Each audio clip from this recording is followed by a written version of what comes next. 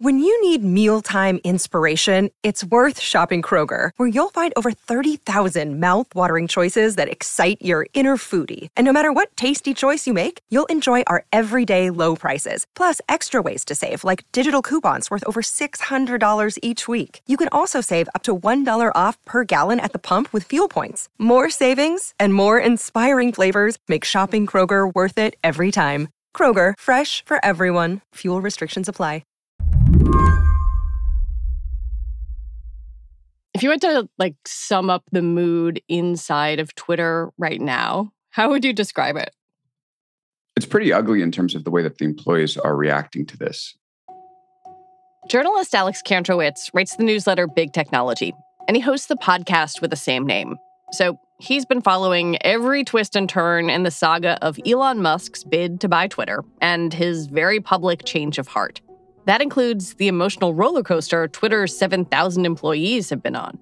They feel like they've been left out to dry by their CEO, who has now pursued this deal to somebody who doesn't want to buy the company and has promised big changes inside the company, indicated layoffs are coming, disparaged their work. And up until this week, the company really hasn't said much in their defense. Now, following Musk's announcement that he does not want to buy Twitter, the company has sued to try to make the deal go through, or at least cushion this spectacular blow-up with a lot of zeros. It's really hard to know right now where this thing is going, other than to the Court of Chancery in Delaware. Alex says there are a few possibilities.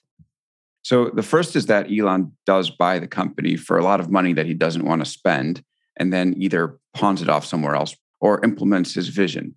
There is another outcome where Elon does settle with the company, and let's say they get $5 billion from him. That's a kind of a once-in-a-lifetime cash infusion to Twitter that will make all their jobs feel pretty stable for a long time and give them the resources to pursue things that they probably couldn't have in their wildest dreams, given the way that Twitter had been functioning up until that point. So it's kind of this very interesting limbo. And then I guess the last thing is that the court in Delaware could just rule that this deal doesn't need to go through. It's always a possibility.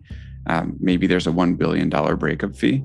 But in that case, the company probably leaves this whole situation fairly rattled and traumatized after what it's been through over the past few months. So today on the show, Alex is going to break it all down. Whether this fight with the world's richest man has left Twitter mortally injured, or whether, in the words of Monty Python, it's just a flesh wound.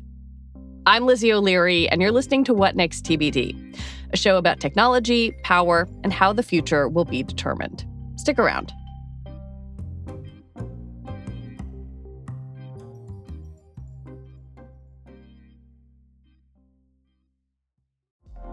Apple Card is the perfect cashback rewards credit card. You earn up to 3% daily cash on every purchase every day. That's 3% on your favorite products at Apple, 2% on all other Apple Card with Apple Pay purchases, and 1% on anything you buy with your titanium Apple Card or virtual card number. Visit apple.co/card calculator to see how much you can earn. Apple Card issued by Goldman Sachs Bank, USA, Salt Lake City branch. Subject to credit approval. Terms apply. If you cast your mind back to March of this year, before Elon Musk launched his takeover bid, things at Twitter were going pretty well. In fact, Alex says they were better than usual. They had finally gotten their revenue into a place where it was accelerating at a rate that made you really have faith in Twitter's business. In 2021, revenue was up 37% over 2020. And 2020 was a good year for online advertising, you'll recall. Users were growing well. They had just shaken off this activist investor challenge from Elliott Management, even though it basically led to the departure of Jack Dorsey. But in March 2022, you had to be feeling fairly good about the direction of the company if you were sitting inside Twitter. Jack Dorsey steps down. Parag Agrawal is sort of installed as his successor. How did you see that move? Well, I wrote about it immediately. And I said basically this may not be the right person for Twitter. Obviously, the company was heading in the right direction. A lot of that progress happened under Dorsey. Parag Agrawal, there's no denying it. He's a technology guy, former CTO of the company, not a whole lot of policy experience. Not a high profile. Not a high profile. The thing is, when you put your CTO in, you run a risk that you're going to end up in a pretty, big either political or business situation. And someone without that experience, you don't know how they're going to navigate it. And it turns out that Twitter ended up in a business and political crisis with Elon coming in.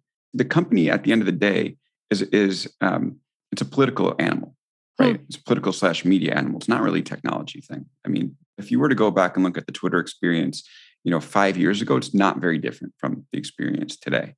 And that's why I thought a CTO didn't make a lot of sense. And I think we're starting to see some of that come out right now, given the situation that they're in. I think one of the ironies is that right before Elon's offer, it felt like things were in a slightly more stable position for Twitter than they'd been in a while. I mean, you're right in pointing out they were actually making some money. They had introduced Twitter Spaces. It felt like maybe they were shaking off a little of the stagnation. They'd removed Donald Trump from the platform, and things felt maybe okay. It just seems like such a terrible irony that from that moment, everything has kind of unraveled, and here we are. I think that's just been the history of Twitter, that, moments of stability are generally the calm before the storm and not the calm after the storm. And that was obviously the case in this situation. Speaking to some Twitter executives former Twitter executives over the past couple of weeks, and one of the things that they said, and I found this pretty profound, is that Twitter has functioned, in spite of the chaos. And maybe the chaos has always been part of the mix, that no matter how crazy things get on the inside or the outside, the product has just chugged on. Obviously never been a great business, but it's been vital to, conversation in the US and around the world. And that hasn't changed, no matter how ridiculous things are inside the company. And I think we can see that right now, that, Twitter, just because Elon has caused this chaos inside the company, there hasn't been a mass exodus inside Twitter. The advertisers have backed away for a bit, but the product is as vital as ever. To get out of the deal and its $44 billion price tag, Elon Musk is claiming that Twitter withheld information about the percentage of bots and fake accounts on the platform. Twitter has long maintained that that's under 5% of their active users, and more or less called the bot issue a fig leaf. In its legal filings, the company pointed to Musk's months of tweeting nasty things about Twitter and said that Musk wanted an escape, but that the merger agreement left him little room. I think the key point here is that Elon Musk did waive his due diligence in the beginning, right to due diligence. He basically said, let's go ahead and sign this deal. And then they went and signed this deal. So the fact that he's trying to revisit this, with the bot numbers, I think Twitter's lawyers have really rightly pointed out is ridiculous. He's also, came in saying that he was there to solve the bot problem. And now he's like, there's a bot problem and I don't want the company. That's surprising. And then finally, the bot number talks about monetizable daily active users. So basically, it's an advertiser number. How many bots are being shown to advertisers? And that's around 5%, but caveated like crazy in every SEC report. And so if Elon is trying to say, well, a lot of bots respond to my tweets, therefore there's probably more than 5%, bots on the account. It's a question, it's sort of beside the point. The question is, how many of those bots do advertiser messaging, get shown to? And Twitter said less than 5%. You tweeted, every lawyer I speak with says Elon will lose. Tell me about why. Well, because it seems like the case is airtight against him. He made the deal. He waived lots of due diligence. He put in seller-friendly terms. He lined up the financing. And he signed a deal with a specific performance clause that forces him to close it. And so, from a legal perspective, it seems like, yes, Elon has a very bad case. This is not about truth anymore. It's really about process. The questions are, does Twitter have the gut to take this all the way till the end and try to get a judge to enforce it? And B, we've never seen a court enforce a specific performance provision that makes a company close a deal with someone who doesn't want to buy it at anywhere close to this magnitude. So oftentimes these cases end up being about settling for damages. And so that's why I think that, even though the cards are stacked against Elon, we may end up seeing the court press for damages above all else. And that's where things get really interesting, because what is the number that you end up getting to if that's the case? What is the number where Twitter will say, fine, that's enough money, just give it to us and go away? Exactly. If Elon had proposed to buy the company for $44 billion, he's obviously worked to undermine the brand. But then as the economy has contracted, you've started to see peer companies like Snapchat, actually have their value drop by 50% just due to market conditions. So it's possible for Elon's team to argue Twitter was going to end up falling anyway, and he shouldn't really be on the hook for too much. And Twitter might come right back and be like, every day that this has gone on, you've undermined our brand. Advertisers have come away. You haven't allowed us to build. And therefore, the damages should be extremely significant. The merger agreement also had this part that I think is really key here, where Elon Musk was not supposed to tweet nasty things about Twitter. But he tweeted a poop emoji. Directly at the CEO after a very even-keeled thread about the bot percentages on Twitter. I think that one of the things that really stands out about the court filing is that Elon's tweets are littered, throughout, including that poop emoji tweet. And in some ways, as you read the case, it does look like, Elon is in some ways his most aggressive prosecutor. He's the one that's making the damning case against himself as you read his words and you read his tweets. Court documents are usually boring, but with these very visual, tweets all throughout the case, it really does look like Elon is in some ways hanging himself here. Yeah, it's a pretty good read. Yeah, it's there have been a lot of comments recently about how lawyers that can write are in short supply, but Twitter clearly got the lawyers that can write, because it seems like all the aggression that's been building up inside the company was just let out in one, 66-page document.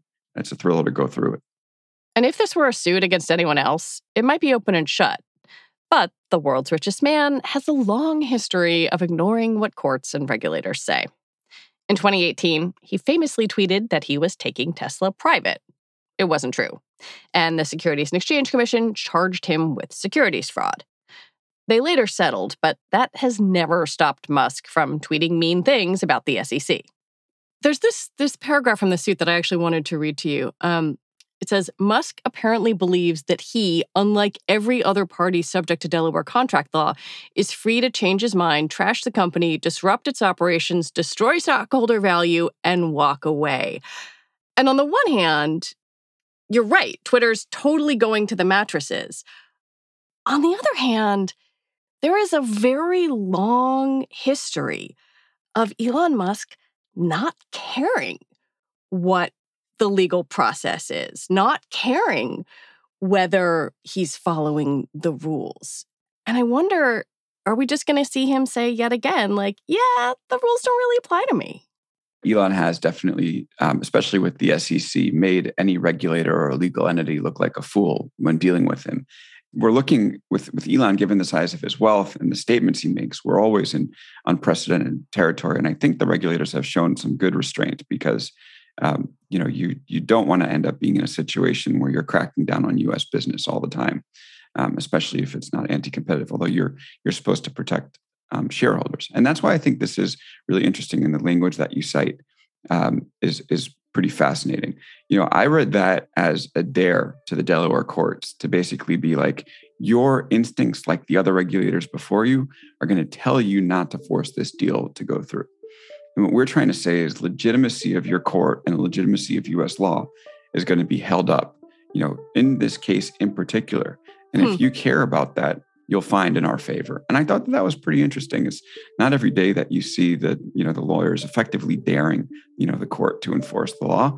And I think they're going to have to basically persuade, the Delaware courts to live up to what's written in the contract that they're meant to enforce.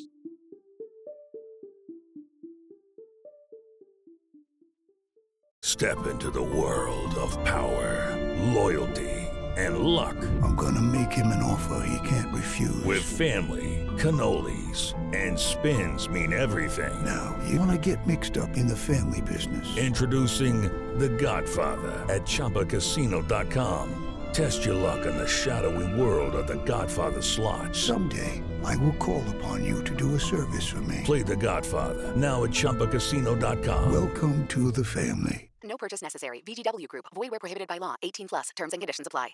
Hey everybody, it's Neil. I've got some huge news. Decoder is moving to Mondays and Thursdays. We're adding a second episode to the show. On Mondays, we'll have our classic interviews with CEOs and other troublemakers. I think we're going to have to start having conversations about how do we pay those jobs that can't be done by AI. And on Thursdays, we'll be explaining big topics in the news with Verge reporters, experts, and other friends of the show. There's a new generation of people on the internet. Google search has always sucked for them. So, there's no reason for them to be loyal. They can just go to TikTok. This is going to be really fun. I'm very excited about all this. So go subscribe wherever you get your podcasts now. The contract does have a potential $1 billion breakup fee, which Musk could maybe pay and exit the deal. That might be his best case scenario. But getting more than that in the form of damages would be a pretty nice bump for a company facing a market downturn. Even a $5 billion cash infusion would be extremely meaningful for Twitter's business and really give that company the ability to do things it hasn't been able to before. We're about to go through a big market downturn. $5 billion in cash, okay, you can hire more effectively than your competitors. You can build more aggressively than your competitors. You can retain talent in ways that other folks don't have, and then hope that you can get back to that, $54.20 share price that Elon had offered. I mean, we're definitely living in different market conditions now, but we shouldn't forget the fact that Twitter was in the $70 range in the end of 2021, not even a year ago. So This idea that people are advancing that they can never get back to $54.20 to me is bizarre. Since April, when Musk made his takeover bid, Twitter has had a hiring freeze and a lot of internal turmoil, including the firings of 2 top executives. Alex says it's all taken a toll on the company's leadership and its workforce. Parag is doing his best at trying to keep the company stable, but everybody knows that he's kind of working towards his buyout package that he'd get if the deal closed, and then he's going to bounce. It's extremely difficult to keep company morale stable in a way like this. I mean, if you think about it, you're trying to tell employees, keep doing the projects you're doing and stay the course and don't talk to anyone. So we can complete this deal, which is all about, selling to a person who doesn't want you to keep working on the projects you're doing. And everything is going to be okay. We just don't know exactly the way it's going to work. And that's why I think you've seen Twitter hasn't articulated any vision for the product recently. The most, impactful, you could say, product tweak that they've shipped or new feature they've shipped is what I think is the most confusing social media feature of all time, which is co-tweets, which allows people to tweet along with someone else. Like if that's what your product organization is shipping, you really don't have any hope. But I do think that this is just kind of a moment in time where everybody inside Twitter knows that not much is going to happen. The ad sales team, how do you go to an ad client and be like, listen, spend $1 million with us? We have no idea what's happening with this company. It's a very tough pitch. So, same thing trying to ship products. So it's limbo land inside that company until this is resolved. Does Parag have the confidence of the workforce?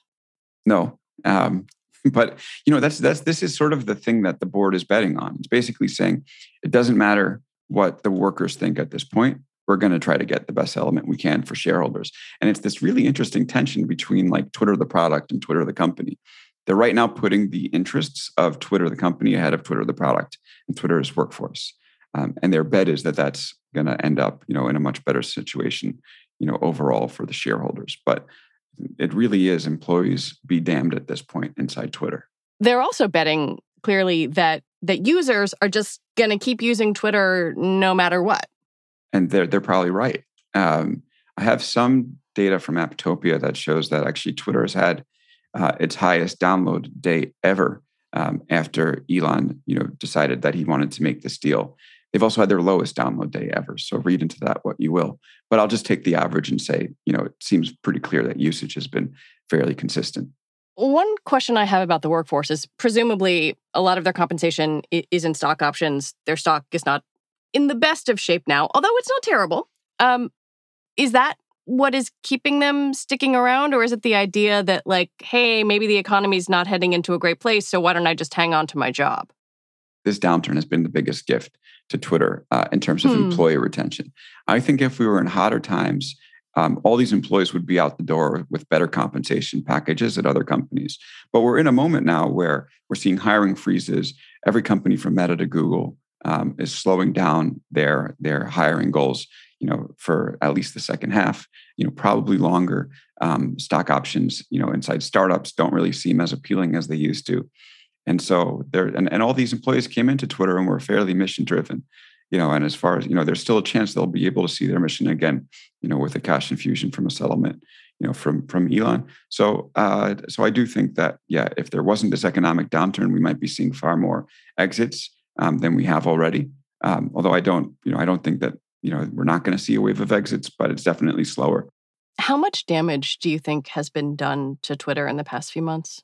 Well, it's a great question, because you have to think about, people are using this product no matter what the heck is happening inside the company, no matter who owns it. It plays this vital role and really is the beating heart of the internet. I know Parag has gone out and said that their business goals aren't being met, but I think that's reversible. I also know that we are seeing, advertising downturns, across the economy. So you could argue that it's like a fairly negligible impact if you're on Elon's team, because again, you have to think about the reputation of Twitter coming in, and it was a disaster coming in. It was a company that just had no idea which direction it was going in. It had policies that were very unpopular among large swaths of the country. Its business was improving, okay, but it wasn't Facebook. So it's not like Elon came in and did this to Apple or to a different luxury brand. He did it to the clown car of Twitter, and that plays in heavily in terms of what you're thinking about when it comes to damages. Yeah, I mean, for years, really, the strongest thing that Twitter has had going for it is that it punched above its weight, right? Mm-hmm. It's nowhere near the size of Facebook, but politicians, celebrities, people want to be on it because they can talk to one another. And I sort of wonder if we're seeing the revenge of that, right? If your thing is the big shiny user, you are kind of at the whims of the big shiny user. And so, I think that the users will stick with the product. Now, the question comes, okay, what about shareholders? Because they're often left out in this conversation. There are lots of people that bought Twitter stock, expecting it to hit that 54.20. They're now underwater, or at least way below, where they expect it to be. As we're talking, I'm just checking. It's trading at about 36.20. Right, and that's a nice bump from where it was earlier in the week, because after this Twitter lawsuit has come out, people are now long Twitter again. There are so many interesting stakeholders here. There's Elon, there's the board itself, there's shareholders, and there are the employees.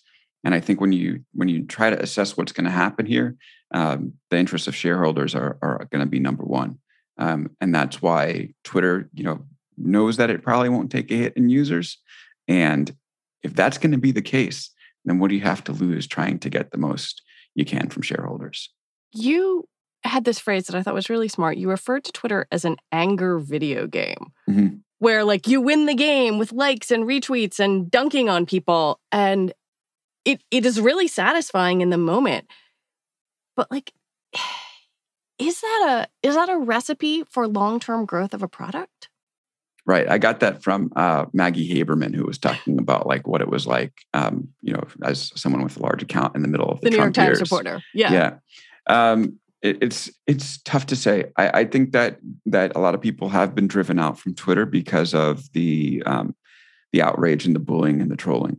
I mean, you say the sky is blue on Twitter, and you're going to get 17 people in your mentions saying, actually, it's a refraction of the ocean and the sky is colorless, you dumbass. Fair enough. But it is a largely unpleasant place to be. That said, those of us that are addicted to it, and I'll put myself in that category, know that there's no more vital stream, of information there. So, and it's almost like the mechanisms that make it so useful are also the mechanisms that make it so terrible. I've written a lot about the retweet button, and the retweet is what gets you information and interesting stuff, is quicker than any other sources. Otherwise, you would be typing blog URLs in to find it, and the retweet can, take interesting jokes and thoughts and ideas and bring them to lots of people right away. But it can also be weaponized. It also encourages outrage and, people who are trying to play to folks' identities and try to turn them against each other. And it turns into like really nasty things. So it is this sort of, we're looking at a Twitter with lots of different paradoxes, right? One that's useful, but also, a horrible place in many ways. And then, one whose product might be sacrificed in the name of its business. So it's kind of a fascinating company to watch at all times. I asked Alex if, after all this chaos, Twitter can right the ship. But I'm not even sure that's the right question. It's more like, can Twitter figure out what its identity really is, or what its future should look like? Well, it's going to be interesting because if Elon ends up owning them, it's a little bit different than if it gets a settlement from him. I don't really see the future of Twitter changing very much. And I think the messiness of Twitter, I've learned to believe that it's, the messiness meaning, sort of like the chaos of the product is in some ways a feature, because the situation that needs to exist, the scenarios that need to exist to be able to get this information, are never going to be neat and tidy. It's a platform that essentially takes away all the gatekeepers of information that we've had in the past. And, that can lead to lots of really terrible outcomes, but also leads to thrilling outcomes. So, what would Twitter do to change that? I don't know. Twitter at a certain point said, okay, we're not Facebook. We are what we are. And we're not going to change that. And that's when they really went hard into news and moved away from celebrity and lifestyle content. When the company recognizes what it is and doesn't try to be anything else, that's when it's at its best. That's when it has a chance to, take measures to mitigate the downsides and also build products to accentuate the positives.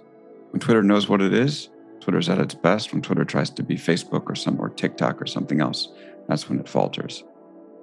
Alex Kantrowitz, thank you so much for coming on the show. Thank you, Lizzie. Great being with you. Alex Kantrowitz is the host of the Big Technology podcast, and he writes the newsletter Big Technology. All right, that is it for the show today. What Next TBD is produced by Evan Campbell. Our show is edited by Jonathan Fisher. Joanne Levine is the executive producer for What Next. Alicia Montgomery is vice president of audio for Slate. TBD is part of the larger What Next family, and it's also part of Future Tense, a partnership of Slate, Arizona State University, and New America. We will be back on Sunday with another episode. I'm Lizzie O'Leary. Thanks for listening.